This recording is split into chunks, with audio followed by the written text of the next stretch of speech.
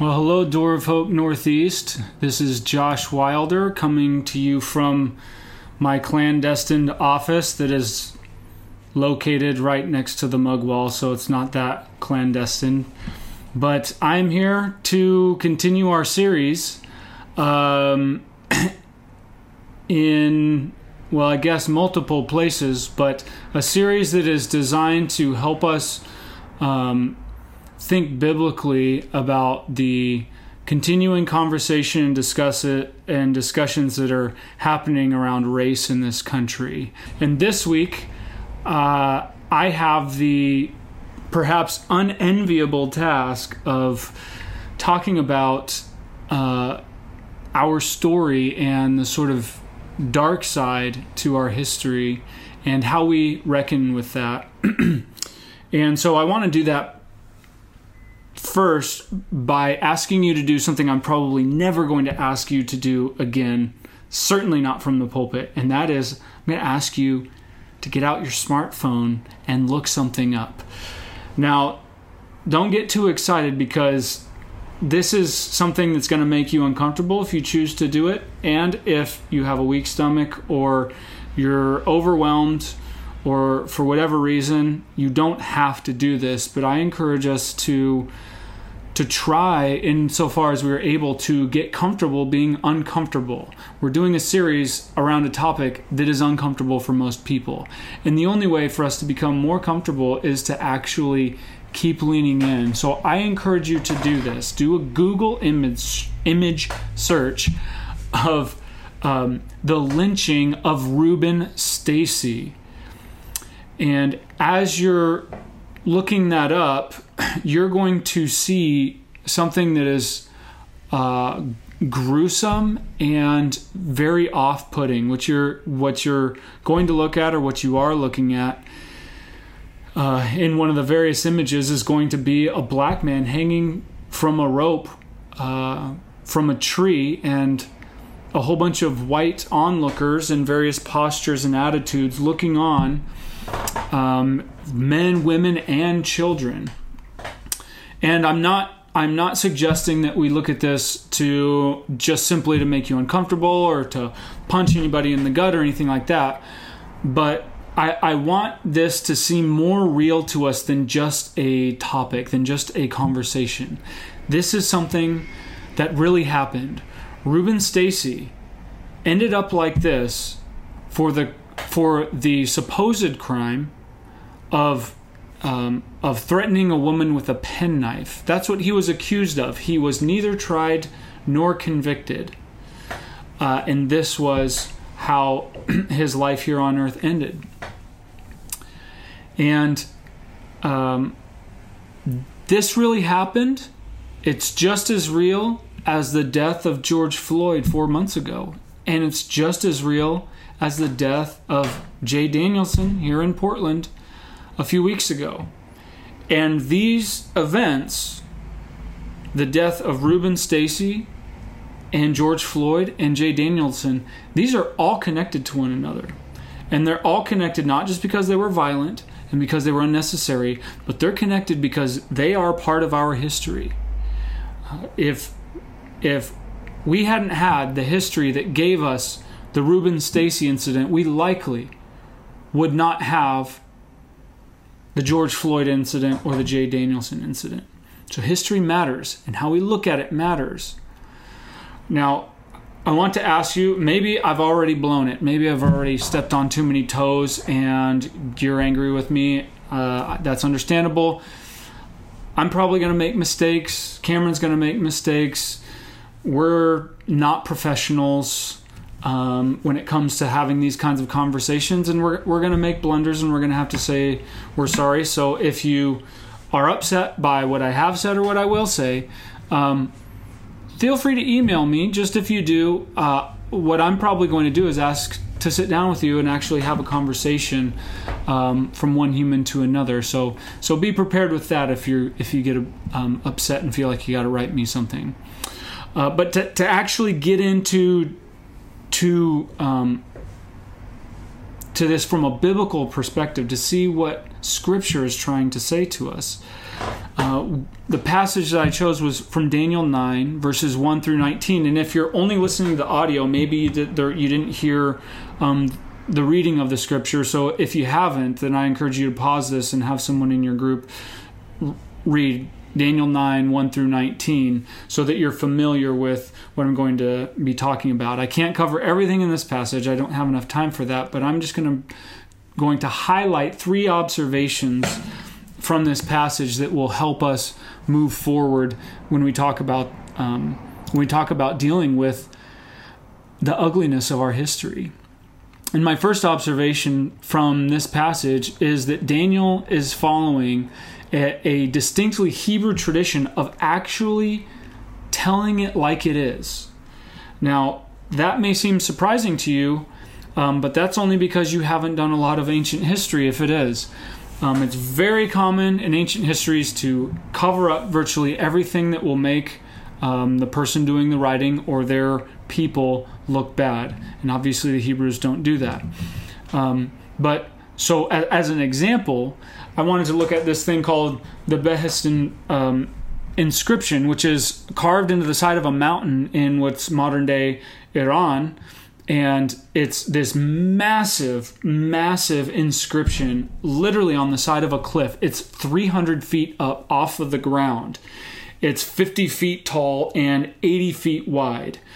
And just so you get a picture of the magnitude of this inscription, I actually called down to the Rose Garden to find out how big the Jumbotron was. And I couldn't get a hold of anybody, so I just looked up what's the standard size of a Jumbotron.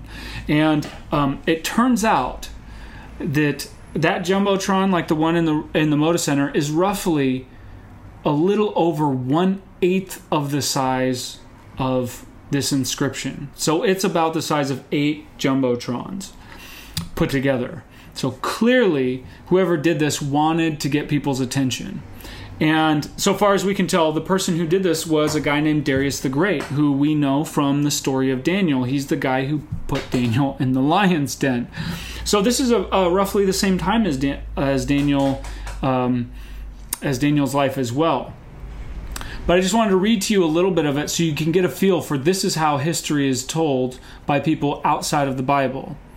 So his inscription begins, "I am Darius, the great king, the king of kings, the king of Persia, the king of countries." And that's how it opens up. And then he goes on to describe 23 different countries that Ahura Mazda, his god, has given him rulership over. And then he goes on to recount how he conquered these various lands. And it follows a similar pattern with each one. It's cyclical, so I won't bore you with reading through the whole thing, but I'll just go through one very briefly so you can get a feel for it. So in the second column, it says this, quote, "Says Darius the king, Dardashish by name, an Armenian, my subject, him I sent forth to Armenia. Thus I said to him, Go, the rebellious army, which does not call itself mine, smite it. Afterwards Dardashish went away. When he came to Armenia, afterwards the rebels came together and went against Dardashish to engage in battle. By the grace of Ahura Mazda, my army smote that rebellious army utterly. Says Darius the king, a second time the rebels came together and went against Dardashish to engage in battle. By the grace of Ahura Mazda, my army smote that rebellious army utterly. Says Darius the king, a third time the rebels came together and went against Dardashish to engage in battle. By the grace of Ahura Mazda, my army smote that rebellious army utterly." So the question is this actual history? Did it go down the way that Darius says that it went down? Well, yes and no. If we take a closer look, we'll see where he's kind of fudging things a bit, right? So he makes this claim. After each time he says, my army smote that rebellious army utterly. Really? You smote them utterly? Well, then why did you have to go do that a second time? There wouldn't be anybody left. Why did you have to do it a third time? So clearly something is going on here where he's either lost the battles, the first two, but he won the third one, or he didn't smite them utterly like he says that he did. So either way, we have some fudging going on, kind of like saying, these protests are mostly peaceful, or these protests are utter mayhem. What he's doing is something more akin to journalism than actual history. And what I mean by that is he is overlaying certain facts so that they're kind of under the radar and not really known by magnifying certain other facts. And why would he do this? Well, because although he says that his God, Ahura Mazda, has given him rulership clearly over all these nations, his rule is anything but secure. That's why he has so many rebellions he has to put down. Likely he's tired of having to put down these rebellions, and so he spends an enormous amount of energy and resources writing an inscription on the side of a mountain. And if that was just common knowledge, if everybody just knew he's the king of all the kings of the land, he wouldn't need to put forth all those resources to actually inform people of this fact.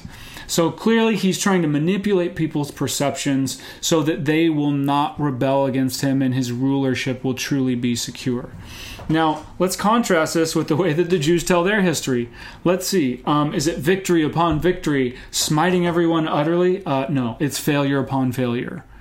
From Adam in the garden to Noah and his son Ham, from Abraham to Jacob, from the children of Israel murmuring in the desert to the judges like Samson or the kings like Ahab and Manasseh, everyone is an utter failure. Even the good ones like David have their things to be ashamed of. They have their shameful moments.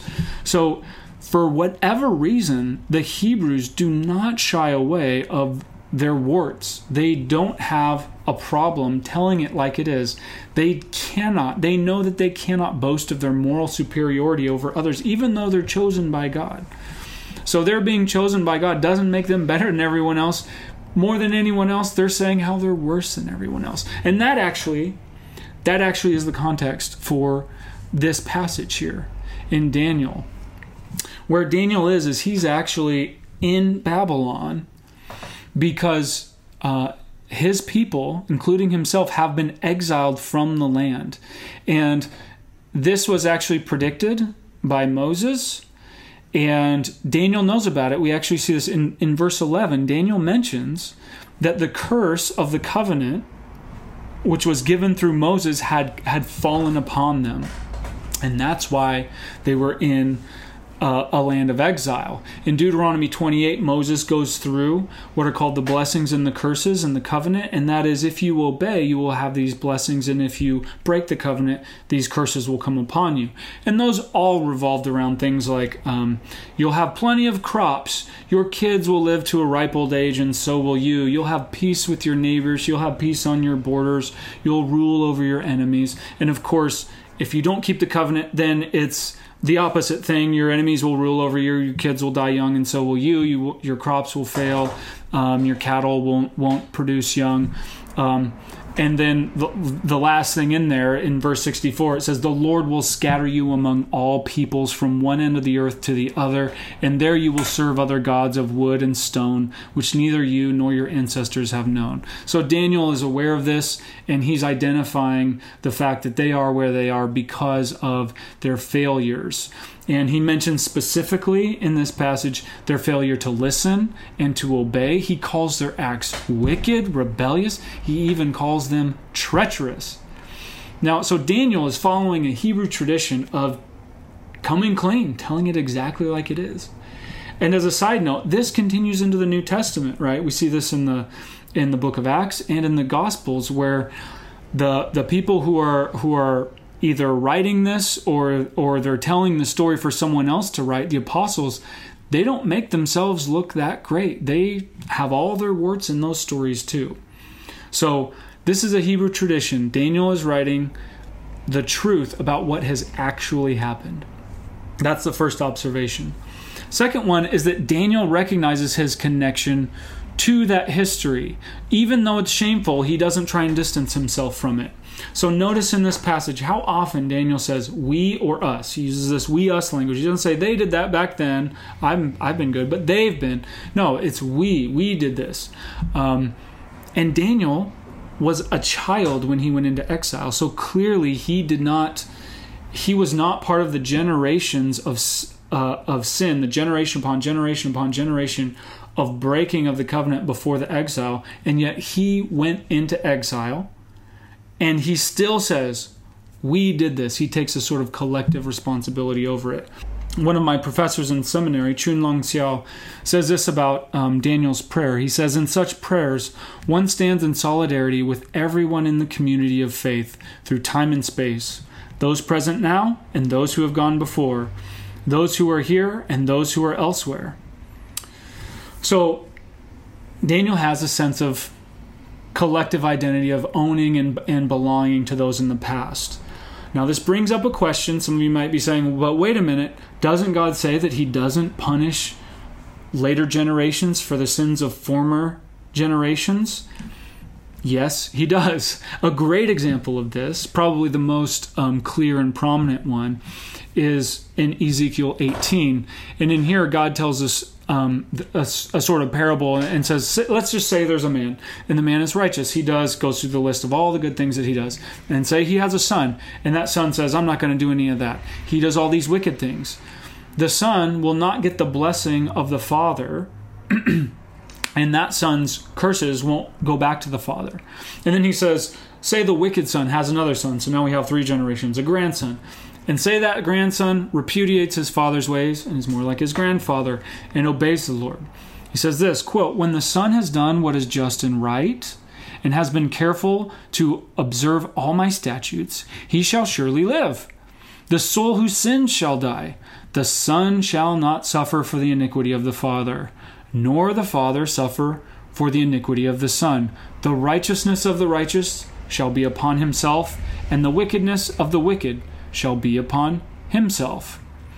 So God does not punish later generations for the sins of former generations. But Daniel does not actually contradict this.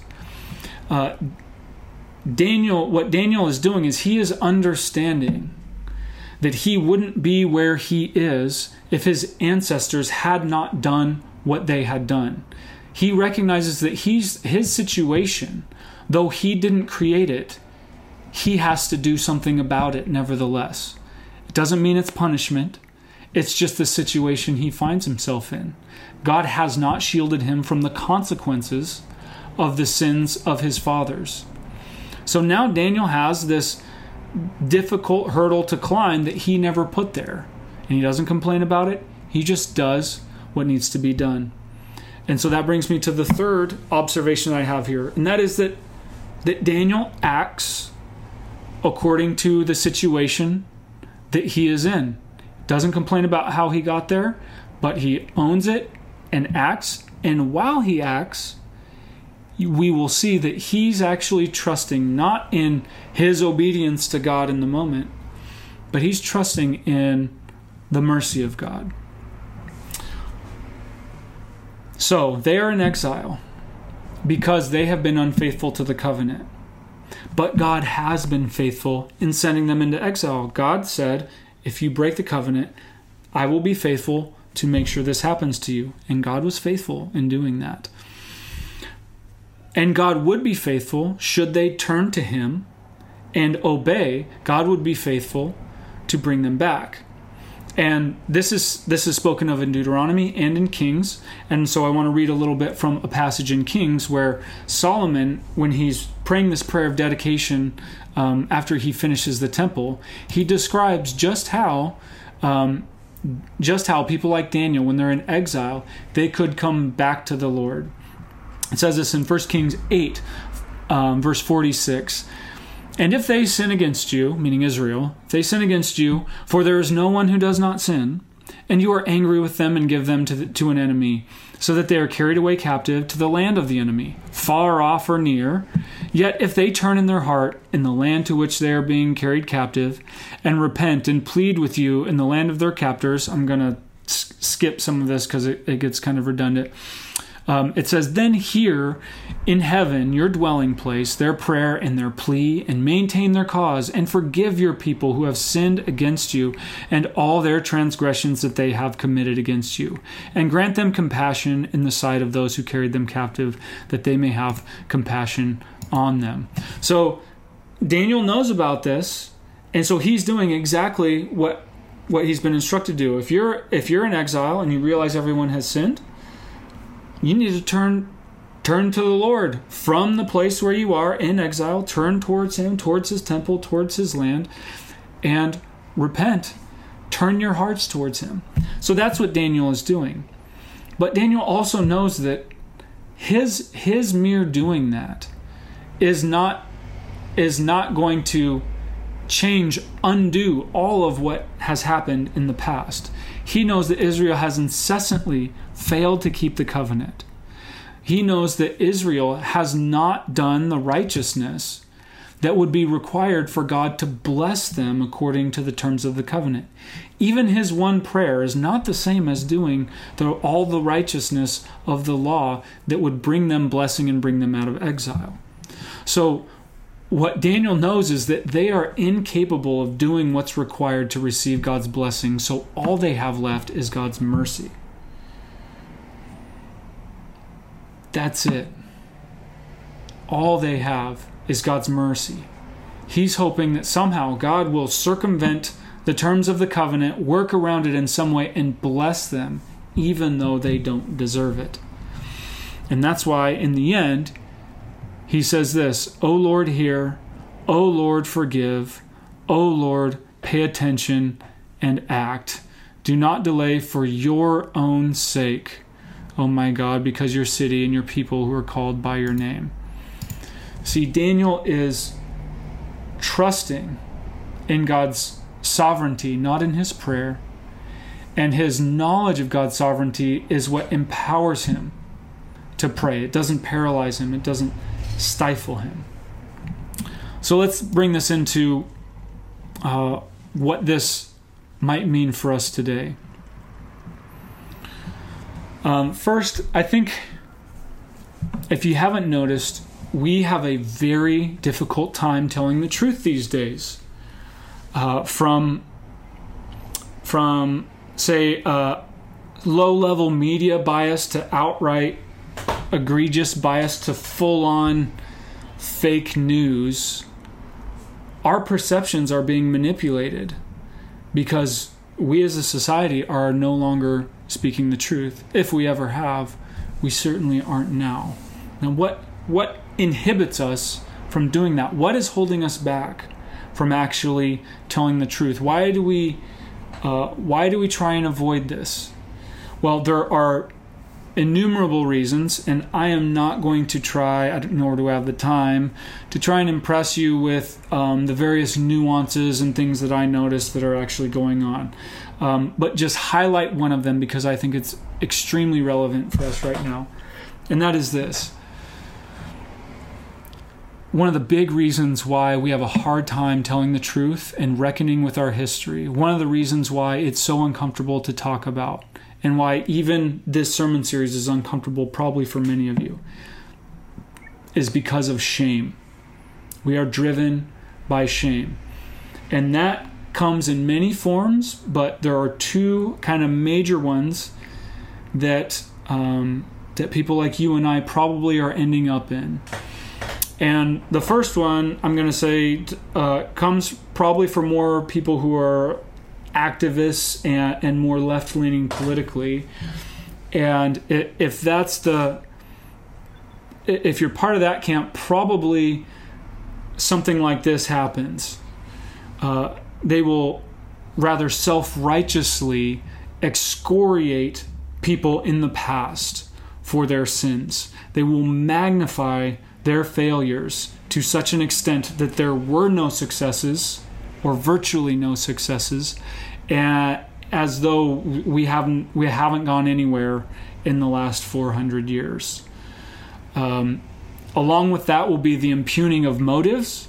So it isn't just these were relatively honest but fallen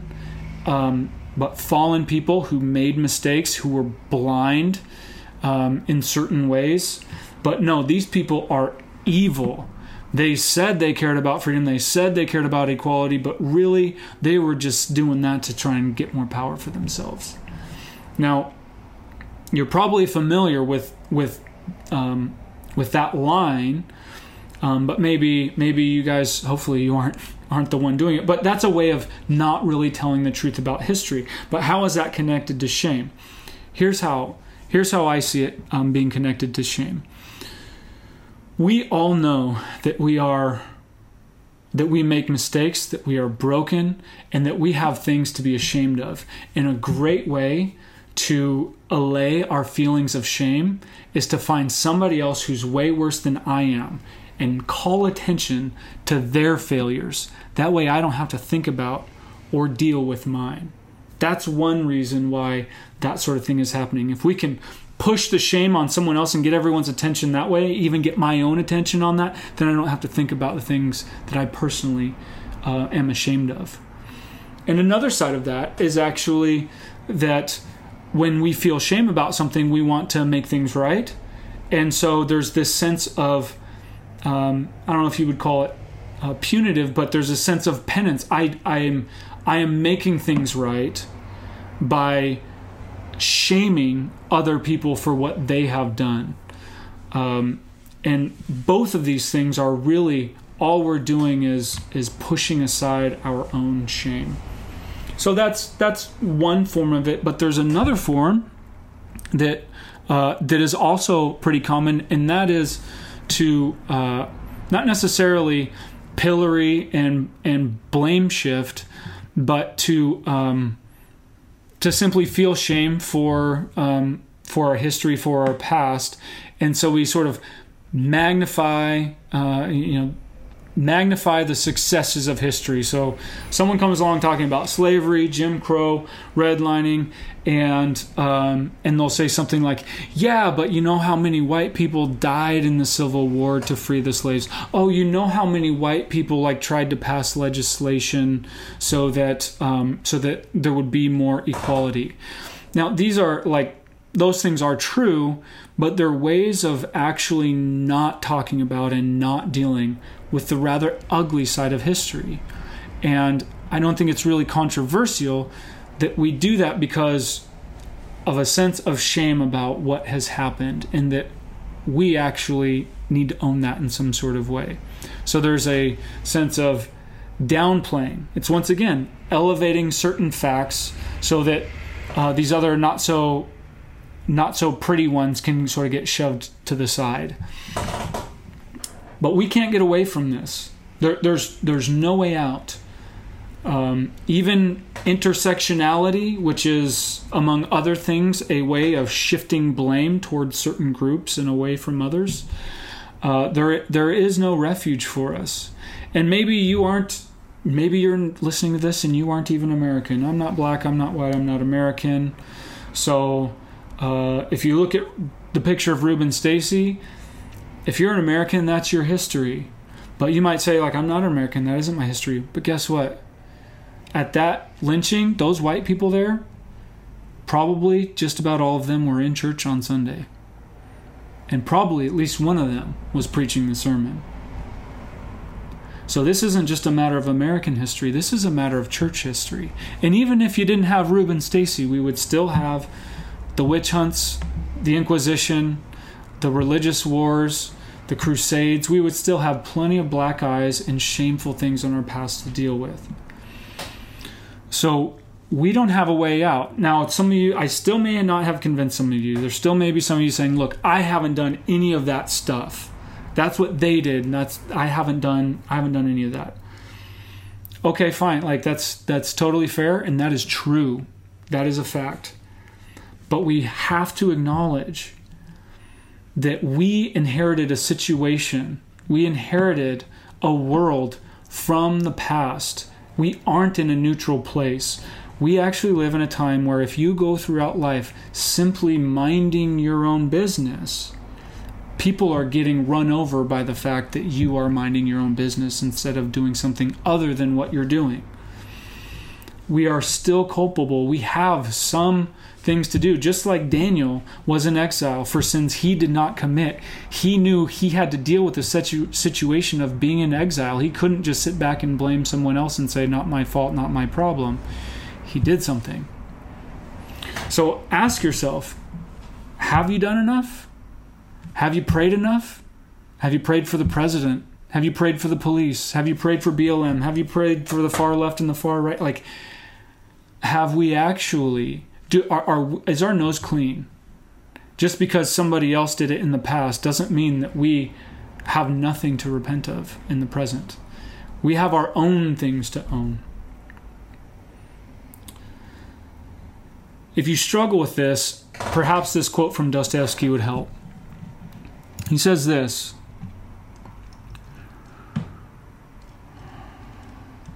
remember particularly that you cannot be a judge of anyone. For no one can judge a criminal until he recognizes that he is just such a criminal as the man standing before him, and that he perhaps is more than all men to blame for that crime. When he understands that, he will be able to judge. Though that sounds absurd, it is true. If I had been righteous myself, perhaps there would have been no criminal standing before you. You see what he's saying? He's saying if you think they are the problem is them, you don't get it.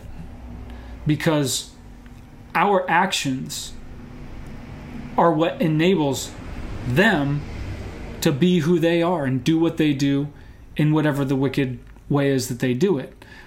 And now some of you who are perhaps more the activist types are saying, yeah, that's right. That's why we got to go out there and we got to fight them. You know, we got to do something.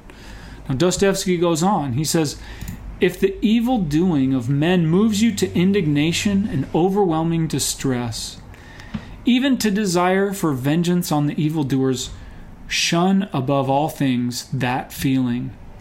Go at once and seek suffering for yourself as though you were guilty of that wrong. Accept that suffering and bear it, and your heart will find comfort, and you will understand that you too are guilty. For you might have been a light to evildoers, and you were not a light to them. If you had been a light, you would have lightened the path for others too, and the evildoer might perhaps have been saved by your light from his sin. That's the reality, is whoever they are that we blame, our actions actually prevent them from coming to their senses. We are someone else's they. And the only way to really bring things together is to actually, like Dostoevsky says, imagine yourself in their shoes. Try and understand what they are suffering, what's brought them to where they are. We won't win by defeating them, but by trying to actually imagine ourselves as them and to own the fact that we do things that make others react in the way that they do. So now that I've probably thoroughly forced you into a corner, saying that there's no way out, which is what preachers are good at, right? I'm doing this so that we can come to Jesus. And here's how I want to do that. We are radically insecure, and rightly so. Because as individuals and as an entire species, we have not done right by God or by each other. And that's in this nation, that's in every nation, that's in the church. Like the Jews, we have failed to live up to the covenant, and we live with the consequences. And like the Jews, our only hope is God's mercy. And praise Jesus, He came to bring us mercy. We have the cross to look at. Jesus came and shed His blood so He could take all of our shame away. We can walk forward without shame. We can look at the past and repudiate it, but not be afraid of it and not feel awkward by it.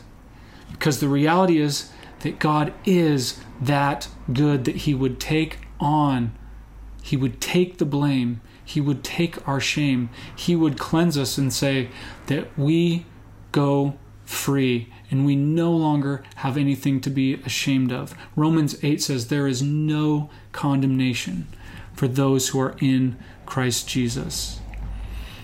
The sins of our ancestors and our own present sins have been known by him from all eternity, and yet he still loves us and wants us. Have you tasted and seen that he is good? Have you really tasted this? Are you walking in freedom and avoiding, or are you still avoiding talking about these difficult things or engaging in the difficult things because you feel shame? If so, come to him now and taste again and see that he is good. As we take communion, be reminded that his shed blood and his broken body have cleansed us, and so we no longer need to walk in shame. If you still feel shame, give it to Jesus right now. Repudiate the past and listen to these words. In the name of Jesus Christ and because of his shed blood, your sins are forgiven. You are free. Now come and drink from the river of his delights and taste and see that he is good. And now we can look back at our shameful past and say, that actually happened. That was horrible. We repudiate that, and we want to do everything in our power to make sure that never happens again and to rectify our current situation in the present. You see, because the only way justice can actually be achieved is if we already understand and receive forgiveness. Justice will always overreach and perpetuate the cycle of back and forth, tit for tat. It's only by receiving Jesus' cleansing forgiveness, allowing him to take away our shame. Only when that happens will we be empowered to truly face the ugliness of history and also, hopefully, make a difference for the future. So I'm going to pray, and then you guys can take communion and have your discussion. Lord Jesus, thank you that you are so good and so gracious, that as your word says that we can feast from your table and drink from the river of your delights, that we can rejoice in you and taste and see that you are good, that we can walk in freedom and walk without shame, that we can engage in things that are very difficult because we have nothing to prove and nothing to lose because you've taken all for us and you've given all to us. I pray, Lord, you would empower us this week and empower us right now as we have these discussions to be courageous and not to be driven by fear and shame, but by the joy that comes from truly being forgiven by you. We ask all these things in Jesus' name. Amen.